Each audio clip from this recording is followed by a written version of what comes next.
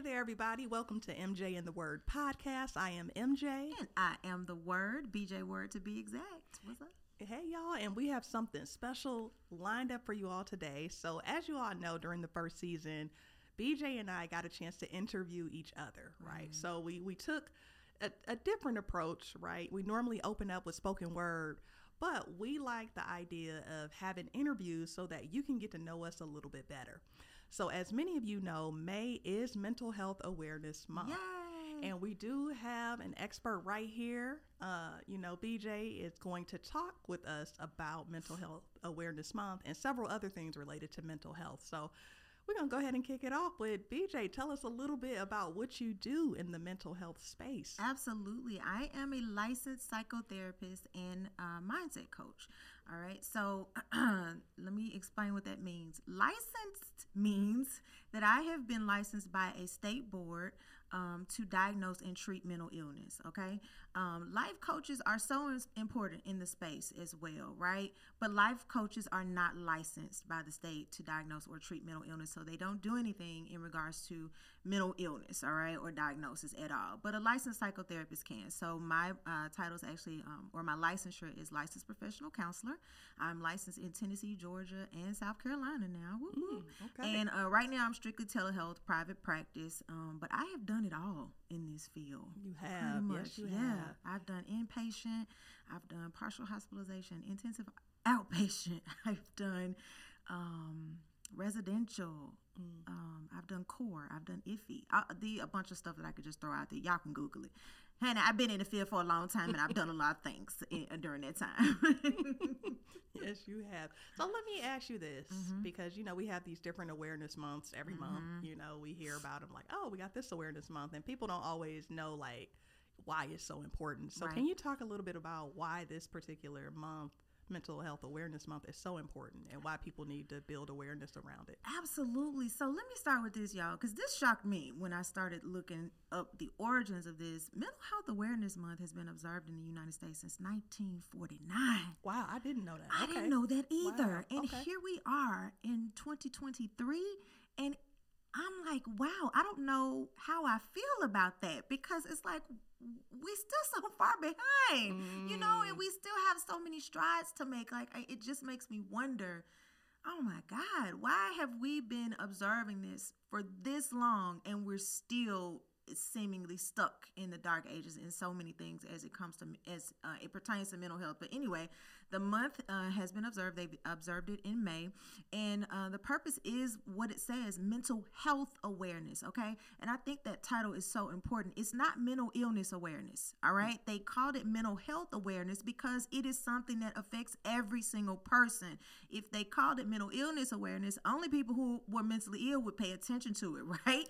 But mental health is something that is affects all of us. It's about your emotional, your psychological well-being, and that is something that is important to every single person on this planet. So I think the importance of this month is for every single person to be aware of his or her own mental health. First of all, you got to pay attention to where you are mentally, and we get so busy that sometimes our mental health starts just slipping backwards and we don't even realize it. We're not even paying attention to it. So I love the fact that this month was created. So you see things on social media, you see, banners, you see flyers, you see events happening that are all geared around trying to just raise awareness of, about mental health. Yeah. You know what? I'm glad you provided like that history behind it. And one thing you said, and I really want us to dive into this a little bit more, is mental health does not mean mental illness. Right. A lot of people, when they hear the term mental health, and I'll admit, I used to be one of these people, is I automatically thought of, depression, anxiety, OCD, or, whatever it could be, whatever the diagnosis could be. And so can you break that down a little bit more? You said everybody is affected by mental health. Can you talk about the stigma and why we need to break the stigmas around mental health in general? Right, absolutely. Because the thing is, if you are going by just this stigma, like I said, you won't be paying attention to your own mental health. In other words, you won't be paying attention to your well-being. You won't be paying attention to your emotions. And so many things can come out when you're talking about mental health, but we don't pinpoint it back to that, right? You're rude and you're nasty to people. Okay. Is your mental health where it needs to be? Are you well? Are you whole? Are you healed? You don't have to have a diagnosable illness in order to need some help with your mental health. I need people to understand that, because the actual definition by the CDC, I'm going to read this to y'all. Mental health includes our emotional, psychological, and social well-being. It affects how we think, feel, and act. It also helps determine how we handle stress, relate to others, and make healthy choices. It's our life. It's our life source. It's everything, right? And so you don't have to be someone who has depression or has generalized anxiety disorder or has bipolar disorder or has schizophrenia in order for your mental health to be negatively affected. Your mental health can be affected by anything. Your well-being can be affected by anything. And so that's where you need to be paying attention to yourself, okay? And saying, what can I do to improve my mental health? And it's something I think we all going to be working on for the rest of our lives if we understand what it means. Yeah. I'm so glad you said that and you broke that down, because like you said, sometimes they get used interchangeably, and I'm like, no, we all deal with different mental health related issues. Yeah. So here's the follow-up question I have for you, because I do feel like some employers, you just looking at it from the employment standpoint, some employers get it, but they don't. A lot of them offer the programs for like employees, like, oh, we're offering this program where we're going to meet every Friday and walk, or whatever it may be, but it's still a lot of employers who don't get it, right? Because if they did, we wouldn't see burnout rates and people quiet quitting and the stress that comes with certain things. So what would you say, like, in terms of how employers can start addressing some of these? And I know that's like a loaded question because it's a lot, but yeah, it's real in the workplace. Like, people are exhausted, they're tired, they're burnt out. You know what I've noticed, and it's funny, MJ, a lot of times anything that's a mental health initiative is usually coming from the people who are tired and burned out. They are the same.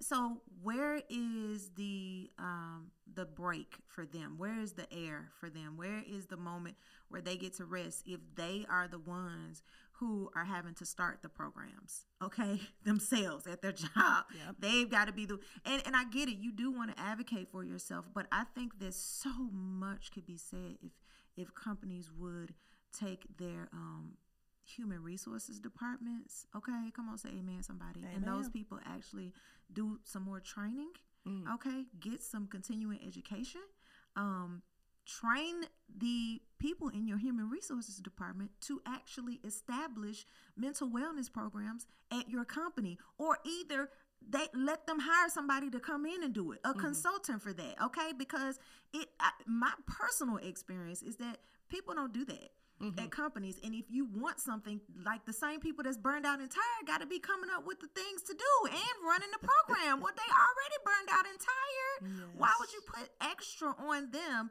And then also, and I know we tend not to name drop on our show, but I'm gonna drop this name because this company, I worked for them for a little bit of time, and they get it right, in my opinion. Blue Cross Blue Shield of Tennessee, shout out. They get it right. This was just my experience with them. They are an insurance company, but when I tell you, they reward you for taking care of your mental health, your physical health, which they are connected. We cannot separate those, okay? They actually incentivize you for doing things like going for a walk. Like, if you report that you went out and you did some self-care, they incentivize that, and their human resources department is serious about it. They want you to take care of yourself, and I think one of the reasons is because they realize that it's cheaper for you to take care of yourself than for them to have to pay for it on the back end. So they've made the connection, and so many companies just don't make the connection. And I want to say this to any human resources departments that are listening, to any corporations that are listening, there's a direct connection to your money, baby. Okay, so if you don't even care about your people, that's all right. But do you care about your money? Because if you can get your employees to be mentally healthy, that's going to help your bottom line. Yes. Their performance is going to be better. Their productivity is going to be better. The workplace culture is going to be better. You're going to spend less on, seeking out people to come and work for you, because people are going to quit at a slower rate. You know, people are going to stay at your company longer if they're happier. That's just common sense. So you don't have to spend so much money in recruitment. You won't have such a big turnover rate if you would just invest in your people and do a little bit better than just throwing a card at them saying, oh, here's the EAP program. Good luck finding somebody. That's not enough. Yeah. I'm so glad you said that. And you pointed out a lot of great things. And I love that you pointed out the correlation between mental health and physical health. Mm-hmm. Let's go there for a minute. Mm-hmm. And I've shared this before. I think, I can't remember exactly which episode it was, but it was during season 1, how I gained a lot of weight during COVID because it was, I just didn't know how to handle it, being inside all the time, not socializing with people in the same way. And, all the gyms were closed and I didn't realize it at the time, but I was struggling with a little bit of, I think, depression from it. I was like, this is lonely and miserable. Yeah, exactly. And it was, a lot of people dealt with that during that time. And so what ended up happening is it started manifesting into, weight gain. Comfort. And let just me comfort. I know, let me eat because I ain't got nothing to do. I'm going to open the up. fridge. Let me get this bag of Doritos. I know I don't need the Doritos, but hey, I'm bored and I'm in the house and I'm not socializing. So can you talk about what we can do in terms of making sure that our physical health and mental health are in line, in alignment? Absolutely. That is something that I think so many people struggle with. I am a therapist and I'm still struggling with that, right? Because I'm a stress eater. So if I have to go through my, a week, let's just say, and I'm dealing with a whole bunch of stuff and I'm having to follow a lot of rules and restrict myself in a lot of ways, by the weekend, I'm in complete rebellion. And my rebellion looks like I'm not doing anything adult like. I want all the snacks, all the cookies, here comes my inner child. Like, we could do whatever we want now. Right. And so realizing that there is a psychological connection even to the way that you eat, even the foods that you choose, there's a psychological connection to that, right? And so then the foods that you choose are going to affect your body. Everything that we put in our body is going to affect it, okay? Yes. Whether it's for good or for bad, right? And so it's amazing to me that people try to disconnect the two when you really can't. And then vice versa, when a person gets some type of illness, that's going to affect their mindset. If they are diagnosed with, especially if it's something that's terminal, that's going to affect their mindset. So it's weird to me that we don't have the resources in this country that it seems like everybody that is diagnosed with any type of physical ailment, they should be assigned a therapist right away. Like, that should be just part of it, because you go through so many things. Fear takes over from that moment where the doctor tells you, oh, we think we saw some on the exams. We need to run some more tests. Come back in 2 weeks. That 2 weeks can be torture for someone, right? Because they're terrified. They don't know what's going to happen. And their mind is just all over the place. We expect people to keep going to work in those 2 weeks and not just go to work, but function normally. We expect them to keep on, especially women. We're going to push through. We still going to come home. We're going to clean up. We got to cook. We got to try to be a wife. We got to try to be a mother. We got to try to be a daughter, where life continues to go on, where nothing is going on to, to restore you or to pour into you. So there is absolutely a direct connection. And even when we going back to the foods that we choose, there's like, a direct link, I believe, into what you eat and how you feel mentally after you eat it. I mean, there are just certain things, certain foods that you can eat. If it's, something green, something alive, that's going to make you feel better. It's going to make you feel happy. Chocolate has been related to releasing positive endorphins, right? If you consume it in the right way. Okay, I'm not talking about mounds and mounds of cake, but a little dark chocolate here and there, they say is healthy for you and it helps your mindset. Whereas when we eat a plate full of dead things and fried things, what happens? Your brain and everything slows down. Yeah. And it's like, look, I can't even deal with this. And it's interesting to me that a lot of times with the people who have major depressive disorder, their appetite is immediately affected. Either they want to constantly overeat or they don't have an appetite at all. What is that telling us, y'all? My mind and my body, they're working together. And believe it or not, they're trying to create a balance. And so if you feel horrible in one area, the whole body is like, okay, let's just all get in line here and let's all feel terrible. Yeah, I never thought about it that way. That makes it's sense. fighting for that. It's always fighting for some type of equilibrium. And so that's why we have to just really, really be careful with that. And I don't know when on a broader scale, people are starting to get it a little bit, but on a broader scale, when we're going to make those connections and start trying to fight this thing comprehensively instead of separate. Yes, I agree. And one thing you said that I appreciate is how you talked about, like, when people are diagnosed with different physical illnesses, that they should be, assigned to someone who can help them with the mental side of it too. Because our society, unfortunately, I agree with you. Healthcare is, we know, it's expensive than a mug. It's hella expensive. And so if you don't have access to that, or if you can't, and a lot of times a lot of healthcare plans don't pay for mental health care. And so if you don't have the money for it, it's like, how do you even find somebody you can talk to without having to shell out thousands and thousands of dollars? Like, it's an interesting situation we're in, It really is. And talking about insurance companies, I want to make it clear, when I talked about Blue Cross Blue Shield, I was talking about their employees. I don't know how it looks on the side of, the people paying for insurance, right? The actual clients. Because like you said, a lot of insurance companies, they fight that, or they only want, this is why a lot of therapists don't even accept insurance, because, and this is different companies. I'm not talking about any company in particular, but a lot of licensed therapists just have stopped accepting insurance, only do self-pay, which, cuts out a lot of people who can't afford it, or the people who haven't really prioritized their mental health to put the money into it, even though they have the money, right? They're not going.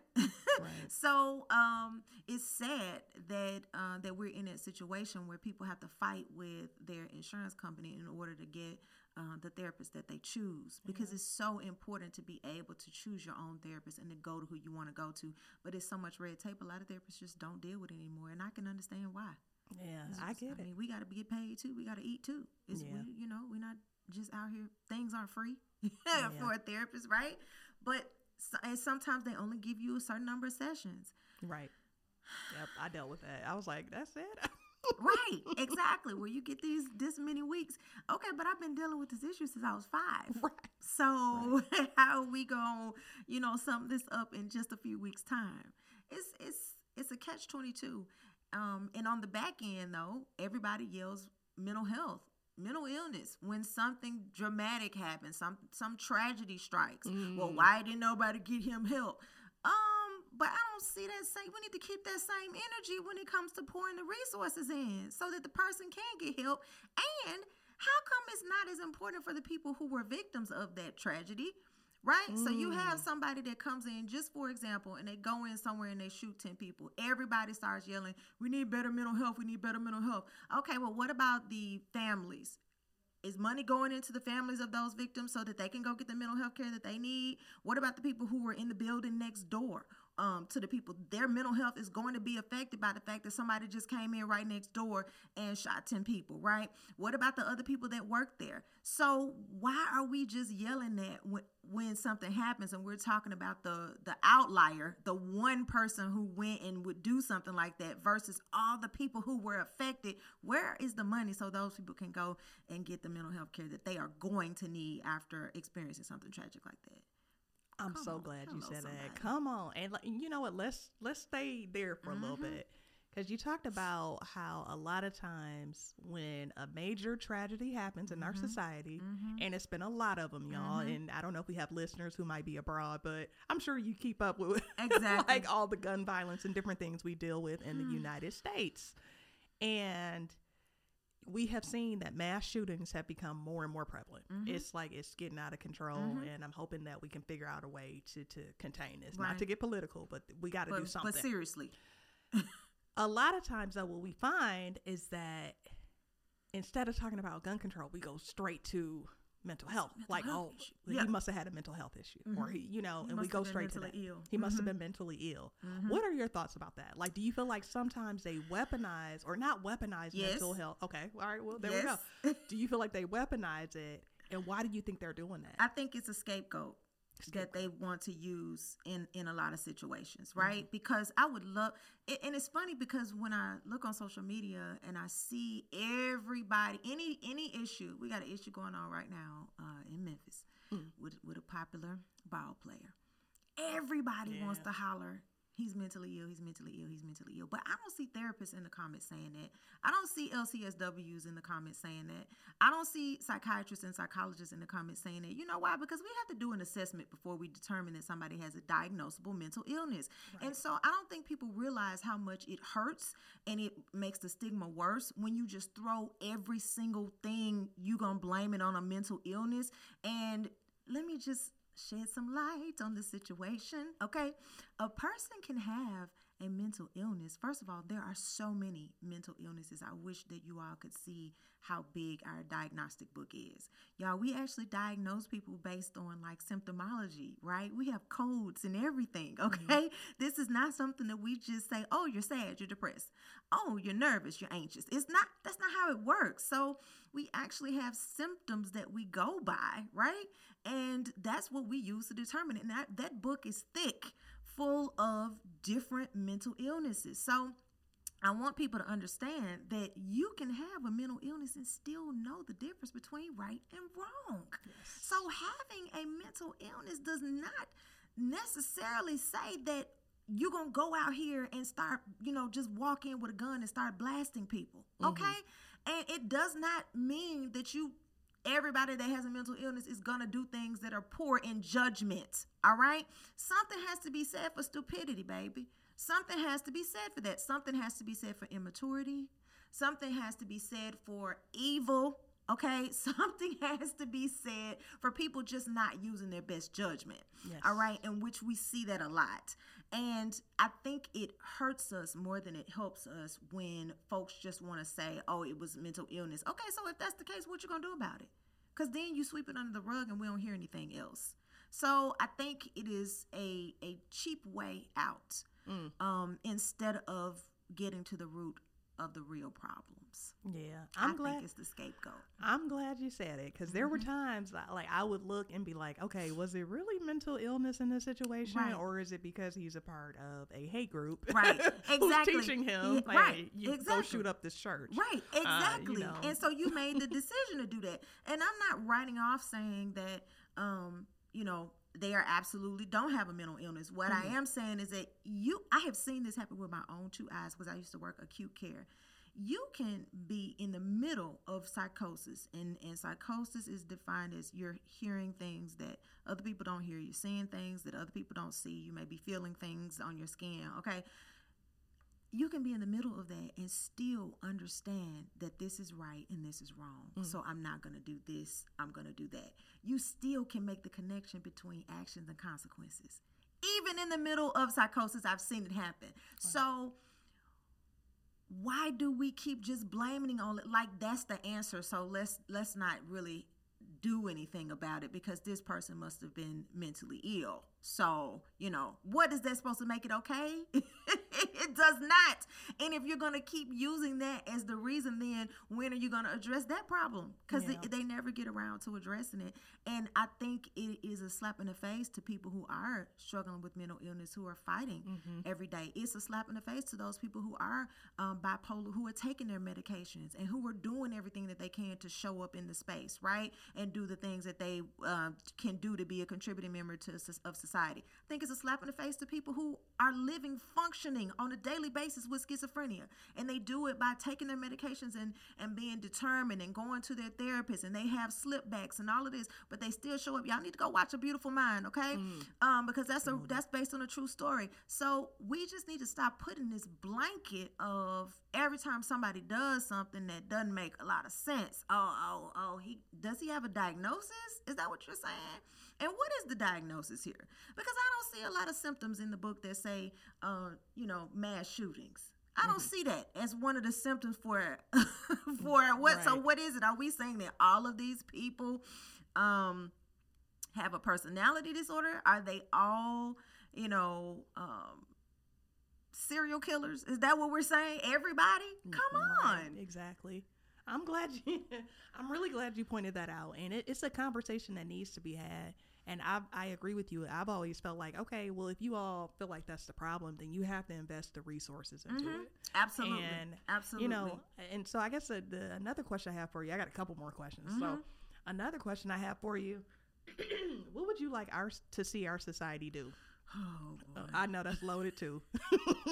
But like in terms of, let's say, if you could have a meeting with all the senators and legislators and the House representatives right now, if you could just talk to each one of them and deliver one message on how we can do better as a society when it comes to promoting and supporting mental health, what would you say to them? Start earlier. That would be probably, if they would only allow me 2 words, those would be the 2 words that I would say. Start earlier. So this needs to be something that is normalized. And in order to normalize something, and when I say this, I mean seeking mental health services, it needs to be normalized. Just like you sit up here and start testing those children from the time that they are in the first grade, yes, they are getting tested out the frame, right? To be so young, why is going to therapy not part of that package? Why not? Okay, so that by the time they get to be 15, it's a routine thing. You know what I'm saying? They have to go get shots in order to go to school. So don't tell me you can't regulate it or can't legislate it. You legislate everything else that you want to legislate. There are certain things that children cannot even start school without doing. It's mandatory. They have to take a certain number of shots. They have to prove that they have taken them, right, in order to come. Certain things have to happen. You got to sign up for the draft by a certain age. You got to, when you get ready to go to college, if you're going to live on that campus in that dorm, you've got to show that you've gotten certain shots by when you were 16 and 17, this series of things, right? You have to do jury duty. It's just certain things that we're told we have to do. Why not put this as part of the package, you know, and make it as easy for people to get as a physical when you go to your doctor on a regular basis. So make it easier, start earlier and make it easier is what I would tell them to do. I love that. Make it easier, start earlier. Yeah, that's great advice. So that it can be a normal thing and not something that you just do when everything is going wrong. Right? I would love to see our society get to a place where people are going to a therapist because they want their life to be well. Yes. They want things to go well. They want things to continue to go well. Not, I'm going here because something is terrible and it's wrong. You know, something's wrong in my life. Yeah. So now I got to go. And some people don't even go then. Nope, they don't. So yeah, even that. So let me ask you this, BJ, because how do you stay sane? Believe it or not. I'm just wondering, because I'm like, that's a lot. You know, as a mental health professional, as a therapist, you take in a lot. Like you sit and you listen to people's problems all day long, and I'm sure they have all types of unique problems, and it's heavy. And I always wonder, you know, and I've heard this before, that therapists have therapists. But beyond that, like, I'm sure you have a therapist. I absolutely do, and I'm proud of it. Yes. But beyond that, though, like, what else? Because it seems like you got to do a lot to really make sure that you're okay and checking in with yourself regularly and, you know, focusing on self-care, too. For sure. And I didn't do a good job of it all the time. I'm not going to sit up here on some, you know, soapbox and talk down to people. I did not do a good job of taking care of my mental health for a long period of time.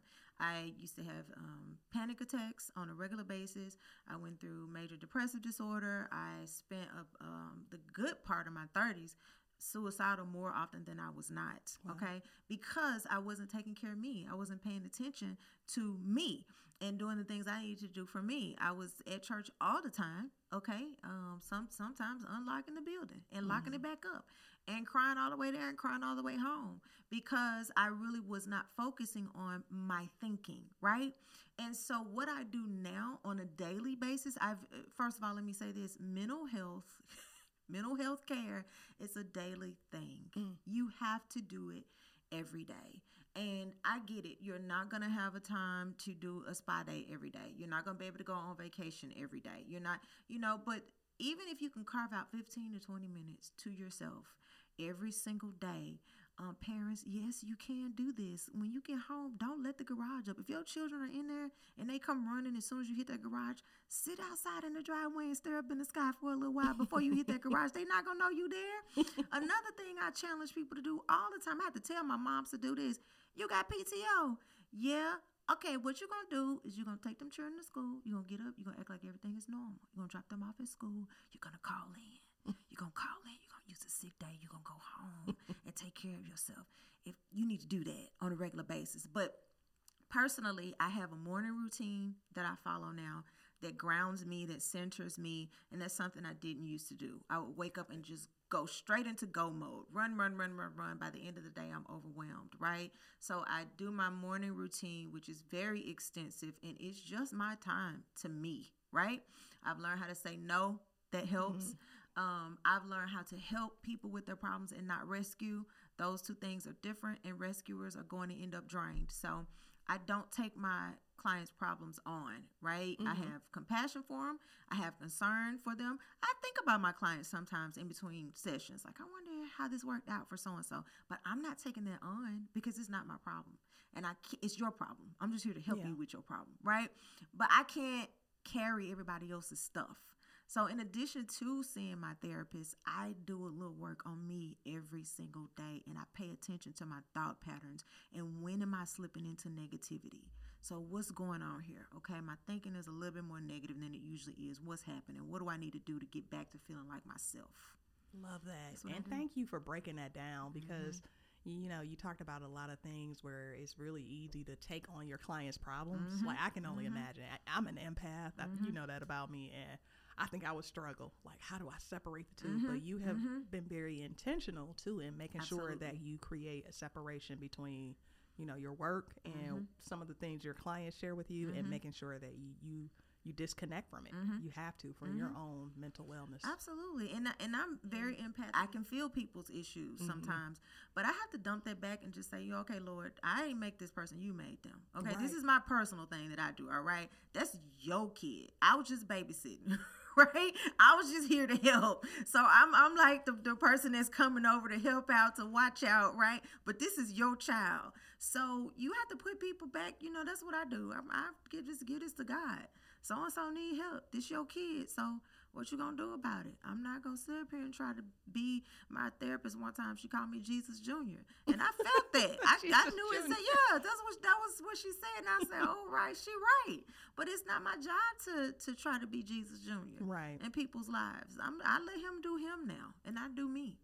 You know what? Hold on. Let's go into that a little bit more too, because we did talk about the connection between physical and mental. Let's talk about the connection between spiritual and mental too, right? Because you know, you're very spiritual and you're very open about your faith in Christ, and there are a lot of people out there who have practiced different religions and have different paths in terms of spirituality. Can you talk about what that has been like for you, making sure that the two are aligned, and how other folks can, you know, who do choose to practice different forms of spirituality, how they can make sure mental wellness and spiritual wellness are aligned? Oh, that's good. The main y'all, because when I suffered the most in my mental health, when I was suicidal the most, when I was the most depressed, I was going to church more than I go right now. And I'm happier right now. Can you believe that? I still go to church, but I was way more involved with church work. Hear me clearly. With church work then than I was with, than I am now, right? And so now I do more BJ work, okay? And let's run into a building for church work. But I think that what people can do, and this is what I did, I started paying attention to who God was telling me that he is versus who other people were telling me that he is. I started paying attention to who God is saying that I am versus who other people are telling me that he's speaking for him, right? That who they say he say I should be. Does that make sense to y'all? I hope it does. Yes. So once I got in tune and had a direct connection with my own Savior, things got way easier, and I realized that a lot of the pressure that I was feeling was put on by people. God is easy. He's so simple. That's my friend. We talk. I can have normal conversations, right? Y'all, it's such a beautiful relationship. I could be like, Lord, okay, I can't find my keys. Help me. 2 minutes later, look under the couch, girl. You left them under the pillow. And I'll just receive it, into my spirit. Not trying to be weird or spooky, but that's my relationship, right? But I had to, y'all ain't gonna like this. I had to, in a lot of ways, cut the middleman out because the middleman was speaking the way they wanted to speak. And that was really messing with my mental health. And so in order for me to make sure that those things are aligned, what I do is I pay attention to what the Word of God says straight from God about BJ Word. All right? And his desire is for me to be happy. His desire, I had a preacher one time that tried to argue that. God don't care about your happiness. For real? Then what? Where you read that at? I didn't read that he does not care about my happiness or doesn't want me to be happy. But I took that type of stuff to heart when I was listening to people say it. And I'm not saying all preachers are bad, but I'm just saying you got to get into alignment yourself. And my therapist asked me that one time. What does alignment look like for you? And so when I'm living this life really the way that I believe God intended it, then I'm directly connected to him. My mental health is well. I'm in a good place. I'm feeding myself the right things because he cares about that too. And then my connection outward, like the way of the cross is what I'm drawing right now. My connection outward to people can be stronger and healthier. And I don't have to make connections with people that I don't need to be connected to, right? And so that's how I believe you can use your spirituality to keep your mental health intact. You absolutely can, because pay attention to what you feel and what is God really saying about you. And if you don't believe in God, what do you believe in? What is that thing telling you negative stuff? Mm-hmm. Okay, then you need to switch to a different entity. Okay, boo, I'm not here to get into a whole bunch of deep religious stuff, okay? I believe Jesus. But for those who don't, if your higher power is telling you that you are a mean, awful, terrible person, then please choose a different one, okay? Because that's incorrect. And so you want to make sure that you are believing those positive, healthy things, because that is what God says about us. Yes. That's what he says, regardless of what we're doing. He's like, I love you to pieces. And that's not the message you receive all the time when you're listening to someone else translate and interpret for you. Right. I love every bit of this. Go on for days. I know. We got to do like a second episode. I don't know. We'll figure it out. But, I want to thank you for sharing these nuggets, because you shared a lot of personal things. Mm-hmm. You talked about, how you've had, in the past, suicidal ideations, and you were depressed, and you experienced some different things, and you really opened up about it. And I think it's important for people to hear other women's stories, especially like Black women, hearing other Black women like, hey, sis, you're not alone. No, absolutely. You're not alone. And so like, just for women out there who, like what words of encouragement would you have for them if they are struggling with something mental health related? I would just say find a little bit of hope in each day. Okay. This is especially for people out there who are contemplating taking their own life. Don't try to look weeks in advance. Okay. That's too much. Don't look down months in advance. Just find a little bit, just enough hope for today that will keep you going until tomorrow. Okay. And just remember that every situation that you get in is changeable. Everything is temporary. Everything, except for if you take your own life or take somebody else's, you can't change those things. But everything else that we encounter is temporary, right? So whatever you go through, no matter how terrible it is, there's another side to it. So just find just enough hope to get through today. And sometimes you got to break that thing down, especially when you're suffering from depression. Find enough just to keep on existing until the next hour. Sometimes you're not in thrival mode, you're in existence mode, and that's okay, sis. You're just right there right now. You're not going to stay there, right? I'm speaking that over your life right now. You will not stay there. You're just there right now. So if it's 15 minutes at a time and you say, I made it, all right, I'm still here. I made it through these 15 minutes. If you don't feel like getting up right now and all you can do is walk to the kitchen and walk back, then celebrate the fact that you walked to the kitchen and walked back. Yes. Okay. So break it down and just get through it the best way that you can, and stop looking at what society says that you should be. Okay. And please, please, please do not be embarrassed if you are struggling with any kind of mental illness. This is why it is so important that we cut that out and stop saying that everybody that does something insane, all of these people, so then, girl, I could go all the way back. I was about to say, so was every slave master mentally ill? Because they killed I went there. They killed a lot of people. I mean, so don't turn it off is what I'm saying. Sometimes you got to turn social media off, especially when you're in the middle of an episode. It's not helpful and it's not healthy at times, because if you're sitting up, I'm mentally ill and they saying this person is mentally ill. You don't want to compare yourself to that, because that's not what you are, and that's not the majority of people. All right, so don't be embarrassed by it. Everybody is struggling. Not everybody is at a place where they're ready to say that they're struggling. Yes. So.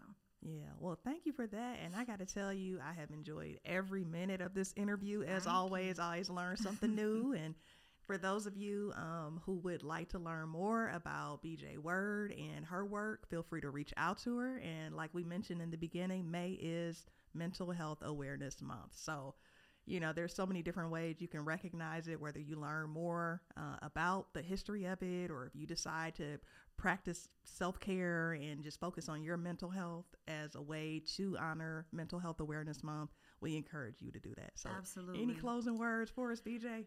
Hang in there. Hang in there. And ladies, take those capes off. Ooh, I felt that one. Okay. I know I need to. Strong black woman syndrome.